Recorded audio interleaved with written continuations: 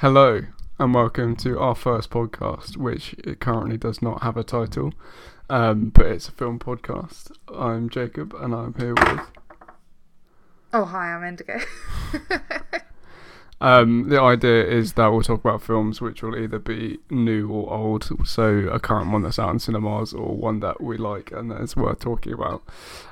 So basically how it works is neither of us know what we think of the film upon leaving the cinema, so this is going to be kind of like our first time hearing each other's reactions. So today we're doing 3,000 Years of Longing, which is the new George Miller film, famous for Mad Max and Happy Feet 1 and 2. Indigo, are you familiar with the works of George Miller? Well, now that you've said what they are, yeah, I couldn't have told you them beforehand. Which ones have you seen? Any of them? Have you seen any? I've seen Mad Max. You've seen the new one, the latest one, Fury Road. Yeah, and a long time ago I've seen at least one of the old ones. Okay, I don't think I've seen any of the old ones, to be fair. Did he do both? Did he do both? He did all. Well, there's 3 previous ones, He and did then new so and there's 4, and he did the previous ones and the new one. And I think I've seen Happy Feet 2. I'm not sure if I've seen Happy Feet 1. But Yeah. Happy Feet 2 is a masterpiece. Yeah, I think we watched Happy Feet 2 together, didn't we? That one time.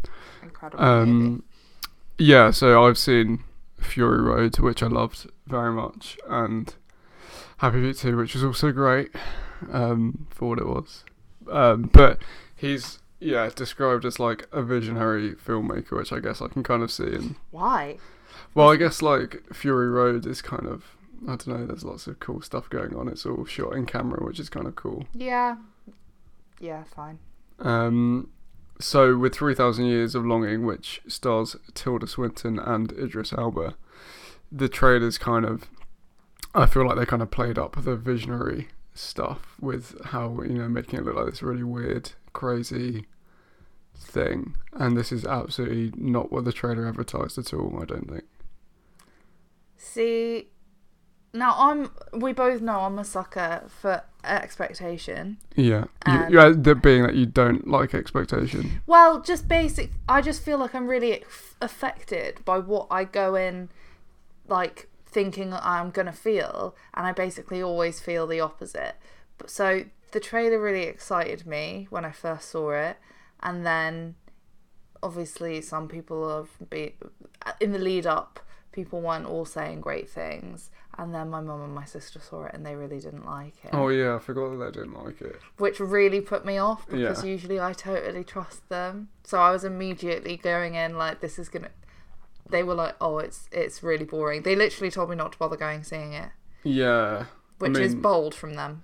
Yeah, I mean, like, I think I only saw the trailer 1 or 2 times, and we watched it, I think, again recently, and it's funny how energetic it makes the film look, and it really is not a very energetic film at all. It's quite a... unsurprisingly, I don't think I'm going to be fully agreeing with it. So we haven't discussed how we feel about it at all. What we'll do first is it'll be interesting to see what we think each other are going to think. So I thought you were going to... There was a certain point in the film where I thought, this is kind of up your street, but then there was one point towards the end where you seemed to exhale exhaustedly at the fact that it was still going on, which makes me think that you weren't a big fan of it. Am I to confirm or deny now? What do you think I thought of it? I mean, sometimes when I find myself watching things through your eyes, I noticed the CGI, and that's something that you bring up. Yeah. And I'm like, if it's distracting me, it's probably all you've noticed. Yeah. And other than that, I mean, I find it hard to believe that anyone would disagree with me, even though you always do. So you probably just thought exactly what I thought. And what did you think? So I actually considering I ended up going in with low expectations, I actually quite liked it. Sorry, Mum and Maya. But I think, so basically like the first half, I'd say, there was bits that I loved. There was really I didn't think it was as slow as Mum made out, or as that you're making out. I wouldn't say it had no energy. I didn't think it was that slow at all. it was an interesting format. Some interesting subject matter that I liked, and yeah, the parts that I really loved. The end I didn't really like. It goes downhill for me in general. And there were definitely parts that I didn't like. So I guess for me it ended up being like a bit of a overall, maybe a bit of a not so great patchwork, like a not very well finished piece. Yeah. But with bits that I really liked. Interesting. I think very boringly we're probably on quite a similar page then, because I really liked it. I would say the ending for me was where it started to fall apart. It felt like the ideas didn't quite come together for me. And I think there's a lot of films these days just seem to really like to play in the abstract, where you're kind of left being like, what does it all mean? And in this one it was kind of like, it did have that, a bit too much of that for me. But well, sometimes I like that, and it means that we have like more to to have a conversation about afterwards, and after you read something and you're like, oh yeah, it did do that. So I don't think it's always bad, but I just think sometimes when you feel like they're really clutching at trying to be deep, and the latter bits of this had that for me, whilst the fun was the first half, was a bit more just like raucous fun fairy tale. Previously we discussed talking with the no spoilers and then spoilers, and you I think so you need to tell me what I can and can't say. I think it's we'll talk a little bit. We're trying not to spoil stuff. I mean, it's kind of one of those things where there aren't necessarily clear spoilers, I guess, but for people that care, we massively won't. There's a big thing that I want to complain about. All right, okay. Well, we won't get to that yet, but so I mean, the thing that I found interesting about it, and I wonder if it made the film worse, and I wonder, so that you noticed the CGI, which I'm glad you did, because the CGI was bad. Why the hell did his shoulders have to be smoky, all the time? It's so distracting. Just don't. Yeah, so I'm glad you know, because you don't often notice CGI, really. That's the thing. Bad if it's CGI. Distracting me, it means it must be bad. What I found really interesting about it is that there's a lot of things in this film that suggest that it was a COVID film, that it was made during lockdown. There's lots of shots, especially when there's big groups of people, like when Tilda Swinton's character's giving a talk at the start of the film, and the audience are all wearing face masks and things like that. And to me... Weird, I didn't notice it at the start of the film, I only noticed it at the end. Yeah, it happens at the end as well, and I wonder if it being COVID really affected how they made the film, and it made them have to rely more on special effects, because there's certain shots in there that it doesn't... They're like, there's lots of ones where there's only a couple of actors in a confined space. There's a lot of scenes where it feels like Tilda Swinton and Idris Elba aren't even in the same room, particularly when he's, obviously to a certain extent he changes size throughout the film, so there's certain things where it obviously can't just be him because he's massive, kind of thing, but there's just a few moments where it feels like they had to try and piece it together because of the COVID restrictions. In some ways it kind of makes me forgive it a little bit, but also it's also a bit disappointing coming off something like Mad Max Fury Road, where most of that, all the effects and stuff are all in camera and practical, so then to go from that to this, which is so digitized and so CGI, was a bit jarring, I guess. Yeah, I mean, I think maybe you're almost being too generous there, because, well, maybe not, but it's a generous assumption that it's because of COVID. I don't notice a lot of what you notice, so I didn't really consider the making of it whilst I was watching it. To me, if I'm considering the making of it whilst I'm watching it, it's probably because the movie's awful and I hate it. It's not a good sign. So like with me noticing the CGI, I was like, I don't want to be thinking about the fact that this is CGI. Take away his smoky shoulders, please. But it is interesting because what you're saying does correlate to what I was feeling with the just general patchworkiness of it. It was less in a way where I felt like scenes and acting and stuff was stitched together, and was more narratively and how good bits were, and I felt like they had maybe some really good ideas and didn't know quite how to piece it together, and they kind of sometimes just like took a puzzle piece that wasn't quite right and just like banged it a couple times until it fit. Yeah, it's interesting. I thought it was very interesting. Like, I think it was very original. I think particularly these days you don't really get films with kind of medium to large budgets that tell stories that are kind of as creative and original as this one. Would completely agree. And actually, yeah, as I said, for that first half, the story I loved. Yeah. Like, I loved that it was just telling stories. Yeah. Little small stories that were great, and I kind of wish it just continued. I feel like, well, no, I feel like I maybe would have wanted it to be leading somewhere and to have some kind of it leading to something, but I feel with the need to do, they somehow both missed doing that whilst also making it feel like they jumbled together it to make it. Sorry, I'm not making any sense at this point, which is usual.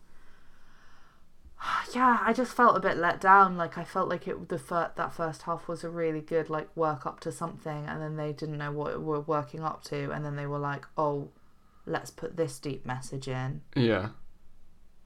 And I was like, I didn't think they did it well enough, and it didn't make sense from what had come.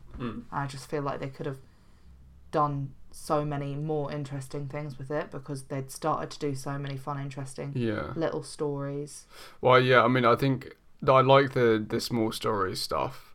I thought it was really interesting, and it's the sort of thing where I potentially could find that quite boring, but I think they did it in a relatively good way. I mean, the only thing I think about it that was kind of weird is that there was a point in the film where I was like, so Idris Elba's character narrates most of it, to the extent that I was almost like, this could just be an audiobook, because he really like describes everything that's happening on screen as it's happening. I feel I was almost at one point I was tempted to just close my eyes and see if I could just okay, but I think you're doing it a disservice there. For all that I've complained about some of the CGI, there were bits of it that I did think were beautiful. Yeah, stuff definitely. that I quite like, that is just, there's stuff that was just imagery in there, like just pretty colours and shapes, really, like which was all CGI, but I didn't find ugly, because I think it was probably less CGI interacting with the real world, which is always a bit more jarring. So I thought those bits were lovely, and I think putting he's a cool cinematographer. I don't know, he's not the cinematographer, is he? But it's the same cinematographer who did Mad Max as well. Yeah, he came out of retirement to do this film, so. And I think it totally worth it for some of that, when they are, well, for all of it actually. Like, I didn't think it was a bad looking film. I thought there were some really interesting stylistic choices. Yeah. Like, I don't often notice like style of how things are filmed, and I did in this. There were some real, just like little moments, like of when she's like closing the door. I couldn't even put my finger on what was making me notice it, but it was just like noticeable. And I thought the stories were really pretty and worked really well with the kind of I think like the design of everything was really interesting, even if the execution wasn't great with the CGI. Like, there was this scene with there's a like quick scene where a character turns into like that kind of arachnid spidery, the bit you didn't like it because you don't like spiders, but in the corridor, and the way he kind of almost moves around like a stop motion character kind of reminded me of the Babadook, the way the Babadook moves, and found it quite creepy. There are a couple of moments like visual stuff that I actually found quite creepy, like even the bit at the beginning of the lecture theatre with the guy in the audience and stuff like that. By the way, you've moved into talking about actually what happens in the film. Yeah, but that's plot points, but I don't feel like that's a spoiler. Well, what is then? This is what happens in the film. Let's talk about the spoilers then. Okay. Yeah, that ghost guy makes absolutely. I mean, he's a guy that you see briefly in a scene later.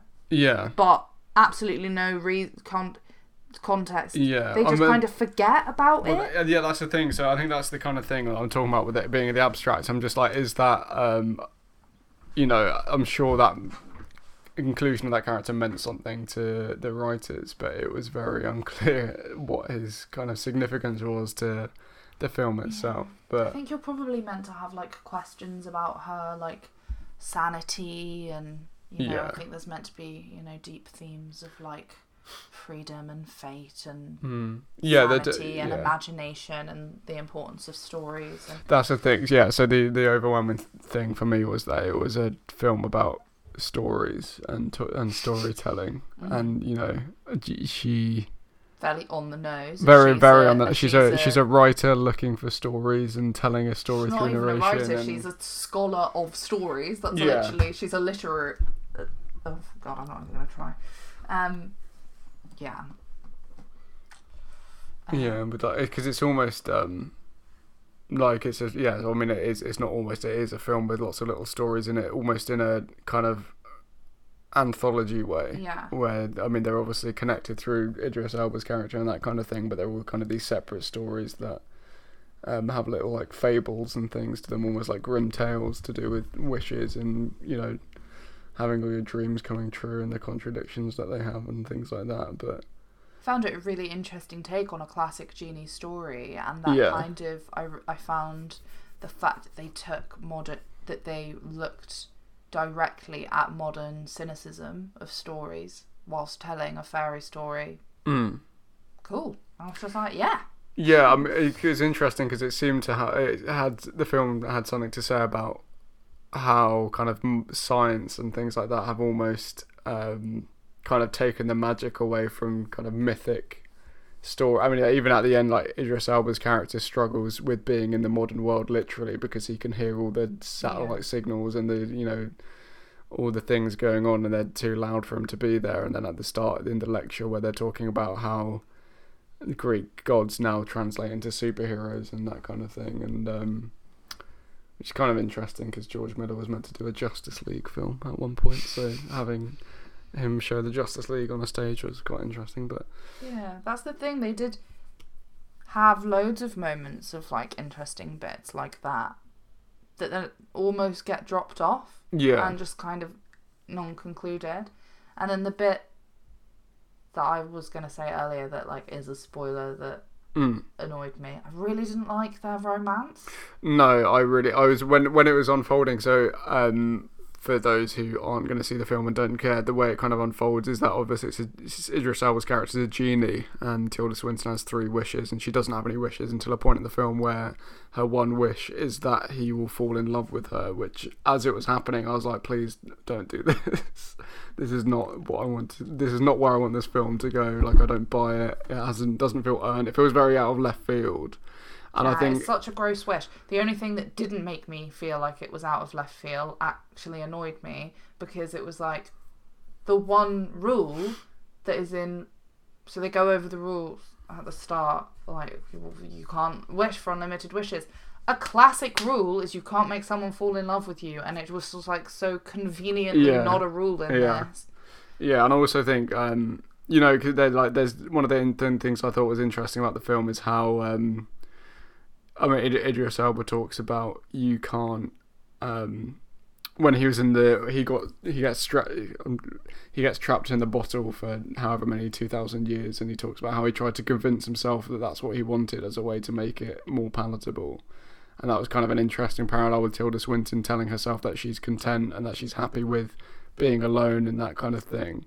And I thought that was interesting, but I didn't think that the way to resolve it was to then have her wish that Idris Elba would fall in love with her, kind of thing. So straight away as well, just like he tells one story about how much he loved someone, and she's like, oh, after spending the first 2/3 of a movie talking about how content I am and how happy I am in my life, it felt a bit disrespectful, because there was the start of the movie does quite a good job at, like, being, she's like this independent woman, and you know it kind of ends up just going, actually no, you can only find solace in love, which is a bit crap.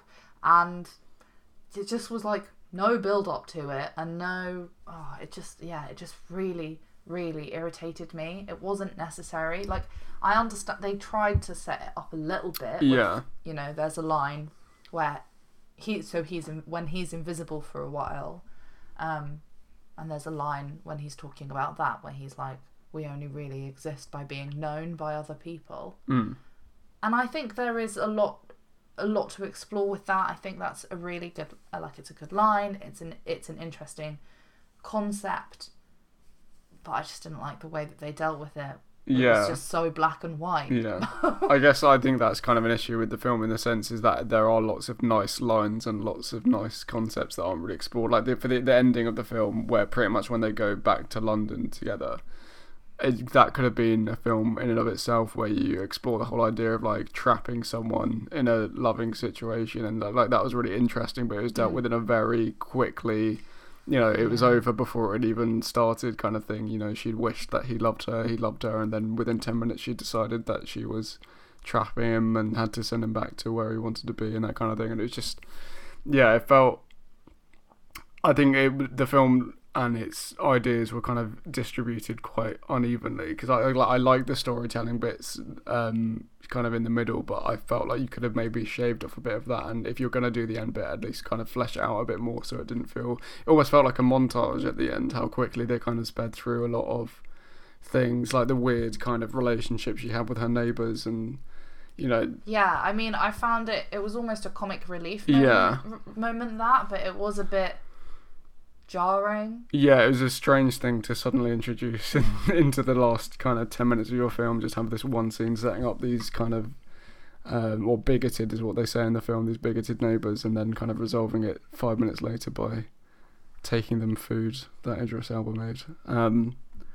So yeah, I mean, it felt uneven in that sense, and it was a shame that some of the stuff, I mean, I think there was a lot to think about in terms of the themes and things, but I wish the film explored them a bit more confidently without leaving up for the audience to try and, I mean, I think it's good to go away and think about things like that, but I think also it's sometimes nice to have the film's opinion on things as well. Yeah, and so I've had people complain about the flashbacks, and I mean, you often don't like flashbacks, and even Maya's comment, my sister's comment, was like, well, actually the whole story is them in a room telling stories. Yeah. And I'm like, yeah, but that was the best bit to me. I mean, they're not in the room that much, and I would have liked all the movie to be that, and you could have explored her, and like I would have liked to have seen him being like in a like trapped by love story in the same kind of magical history way that they I haven't even mentioned, there's the little bits from the start that I loved, like, and I loved so much, like the history stuff. I'm such absolutely go for it, and it was so cool to see that. And I think that's one of the things that I love about history and like myths and stuff, is that mixing of history and mythology. And there's, if you go far back enough, we don't really know where the lines are crossed. So for him to be talking about the story, to be talking about like history in that way, I loved. So there was a couple of moments and characters that I only vaguely know about from like other stories that I've read and stuff, but it was really interesting that they do have actual historical moments explained in this like mystical, dreamy way. And like, there's one point where she's like, no, that guy, I can't remember who it was now, when talking about the Queen of Sheba, and the guy, the Queen of Sheba went to him. No, I was there. He came to her, and I was just like, I wanted more of that. Now that is very very personal to me, because also I get it in loads of things. Even like it's what I wanted Eternals to be. I got really upset when they became superheroes. I was like, just traipse through time. For me. But yeah, I just wanted to say that because I thought that was cool. Like there's actual like Solomon. King Solomon did strangle his son. This is why I thought you would like it when I was watching it, because I know that you're into that kind of thing. So I thought, she may be enjoying this. So I was kind of, when you seemed exasperated towards the end, I was quite surprised. But no, it was just because they ruined it by being like, oh, well, now we're going to be in the modern world and not have learned anything from these stories. Yeah. Tilda Swinton's character got stupider as the thing went on, and she starts off as this really like aware person who's like, every story. She's like, I'm a scholar of stories. Every story about wishes is a cautionary tale. Yeah.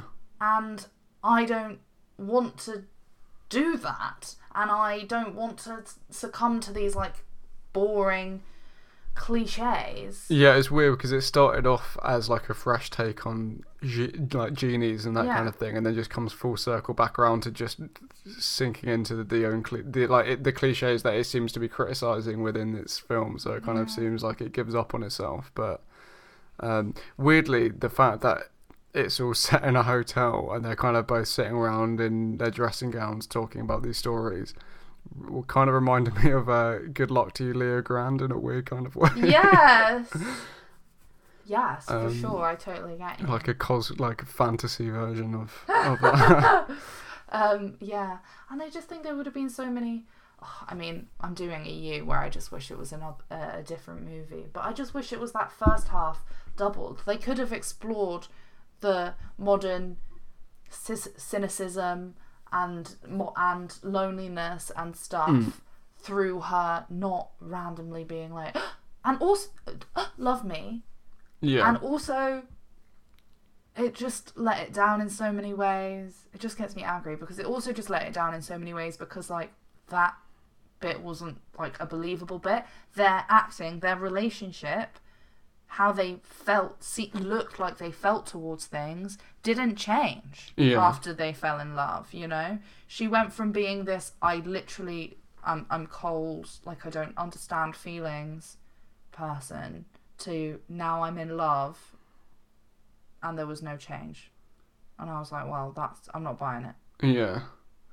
Yeah, no, I mean, I guess you can, because at one point I was kind of thinking, how much of this film are we meant to take literally and how much of it is meant to kind of be metaphorical? Because at one point I kind of saw him almost being like a form of, because the film is clearly so much about stories and stuff, about him, he's meant to be like a metaphor for like the escapism you get from stories. So they had the scene of her kind of going through her day-to-day in this gloomy, rainy London where she's commuting and then sitting at work, and then she comes home to him and it's all bright and colourful, and it's how you go home and you read these stories and things and they kind of take you somewhere else and that kind of thing. But that could be like an overly like metaphorical reading into it, where it could just literally be the love story that they're trying to tell. But no, I think he is very much, I think there's many layers. I think you're meant to be able to take like 10 things from each scene, which is good, and I think you can. There is a lot, like, I feel like, you know, if you went into it, there's so much that we haven't even mentioned because it's not what, like, stuck in our mind. But you could talk about, if you take any scene, there's loads that you could delve into, whether it be like a cool take on history, a cool story, a cool style of filming, a metaphorical take on modernism. It's it's never ending. Yeah. You know, and then there's all the like little theories about the film that you could really dig into as well. So I'm like, is she related to the last one he fell in love with, the genius? They have the same leg wiggle. Yeah, no, I noticed that. Yeah, the leg wiggle, and I noticed you noticing that in the cinema. Actually, you had like a like a kind of experience. Yeah. I think that was also something I felt a bit. I was like a bit exasperating with, because I was like, it's one of those things. They drop it in, like, ooh. They drop it in. They don't answer it. Yeah. And it's just creating mystery for like no reason. I'm like, yeah, we could think about it. But I'm like, if it just felt like an added piece of like, ooh, and there's this. Yeah. But with it didn't actually add anything. It wasn't at all further developed. Yeah. They have the same like reading thing and stuff. I'm like, is this this gift being passed on? Yeah, I guess maybe it ties into the whole thing because they talk about fate quite a lot and how it's just like he's always inevitably going to end up with her. Like, you know, the women become more and more like her as they go along, and she's the natural conclusion of where his life has led him up to that point, I guess. But I think the thing that was most difficult about the ending was how many fade to blacks there were. Oh my god. The amount of time I thought this film was going to end, and then it just comes back up again and carries on for however, like 5 minutes, and then... Despicable. Yeah, I was Stuff just... like that really takes me out of the movie. It'd fade to black, and I'd almost start to get up on my feet, and then it would be like, oh, no, there's another annex to the film that we need to know about. Sometimes... A good movie, you don't notice the scene transitions, in my opinion. But this movie, the fade to blacks, there are other movies that it's really pissed me off, and I can't do it in Star Wars. I know this is probably sacrilege to you, but I actually could not watch the original Star Wars trilogy one of the times. I know I have watched it now. What would the oh my god! I was like, why is this a PowerPoint presentation? Yeah, amazing. Yeah, and it felt that trash.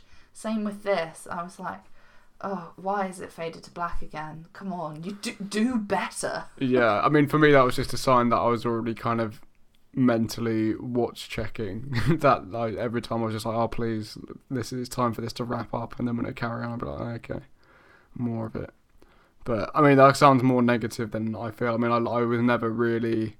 I think my interest in it started to wane towards the end, but I would say, like from the London point onwards, I guess the third act of it is when I was kind of like, I'm ready to wrap this up now. And I do feel like it kind of didn't, like you said earlier, it didn't really know what to do with itself towards the end. But I think up until that point, there was a part kind of quite early on where I was like, I could potentially really love this film. And I wouldn't say that I loved it, but I did enjoy it a fair amount, and I'm glad that it exists. Like I said earlier, like you don't really get many kind of original mid-budget films like this these days. So it's nice to have it. I mean, it's not going to do very well. It's being destroyed at the box office, but yeah, I would say similarly. I'd say a bit earlier. I'd say it's just as soon as the romance is even like hinted at as.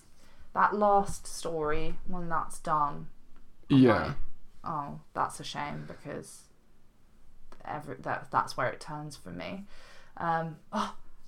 Sorry, I just keep on remembering things that annoy me. This is, again, quite a me thing. Yeah.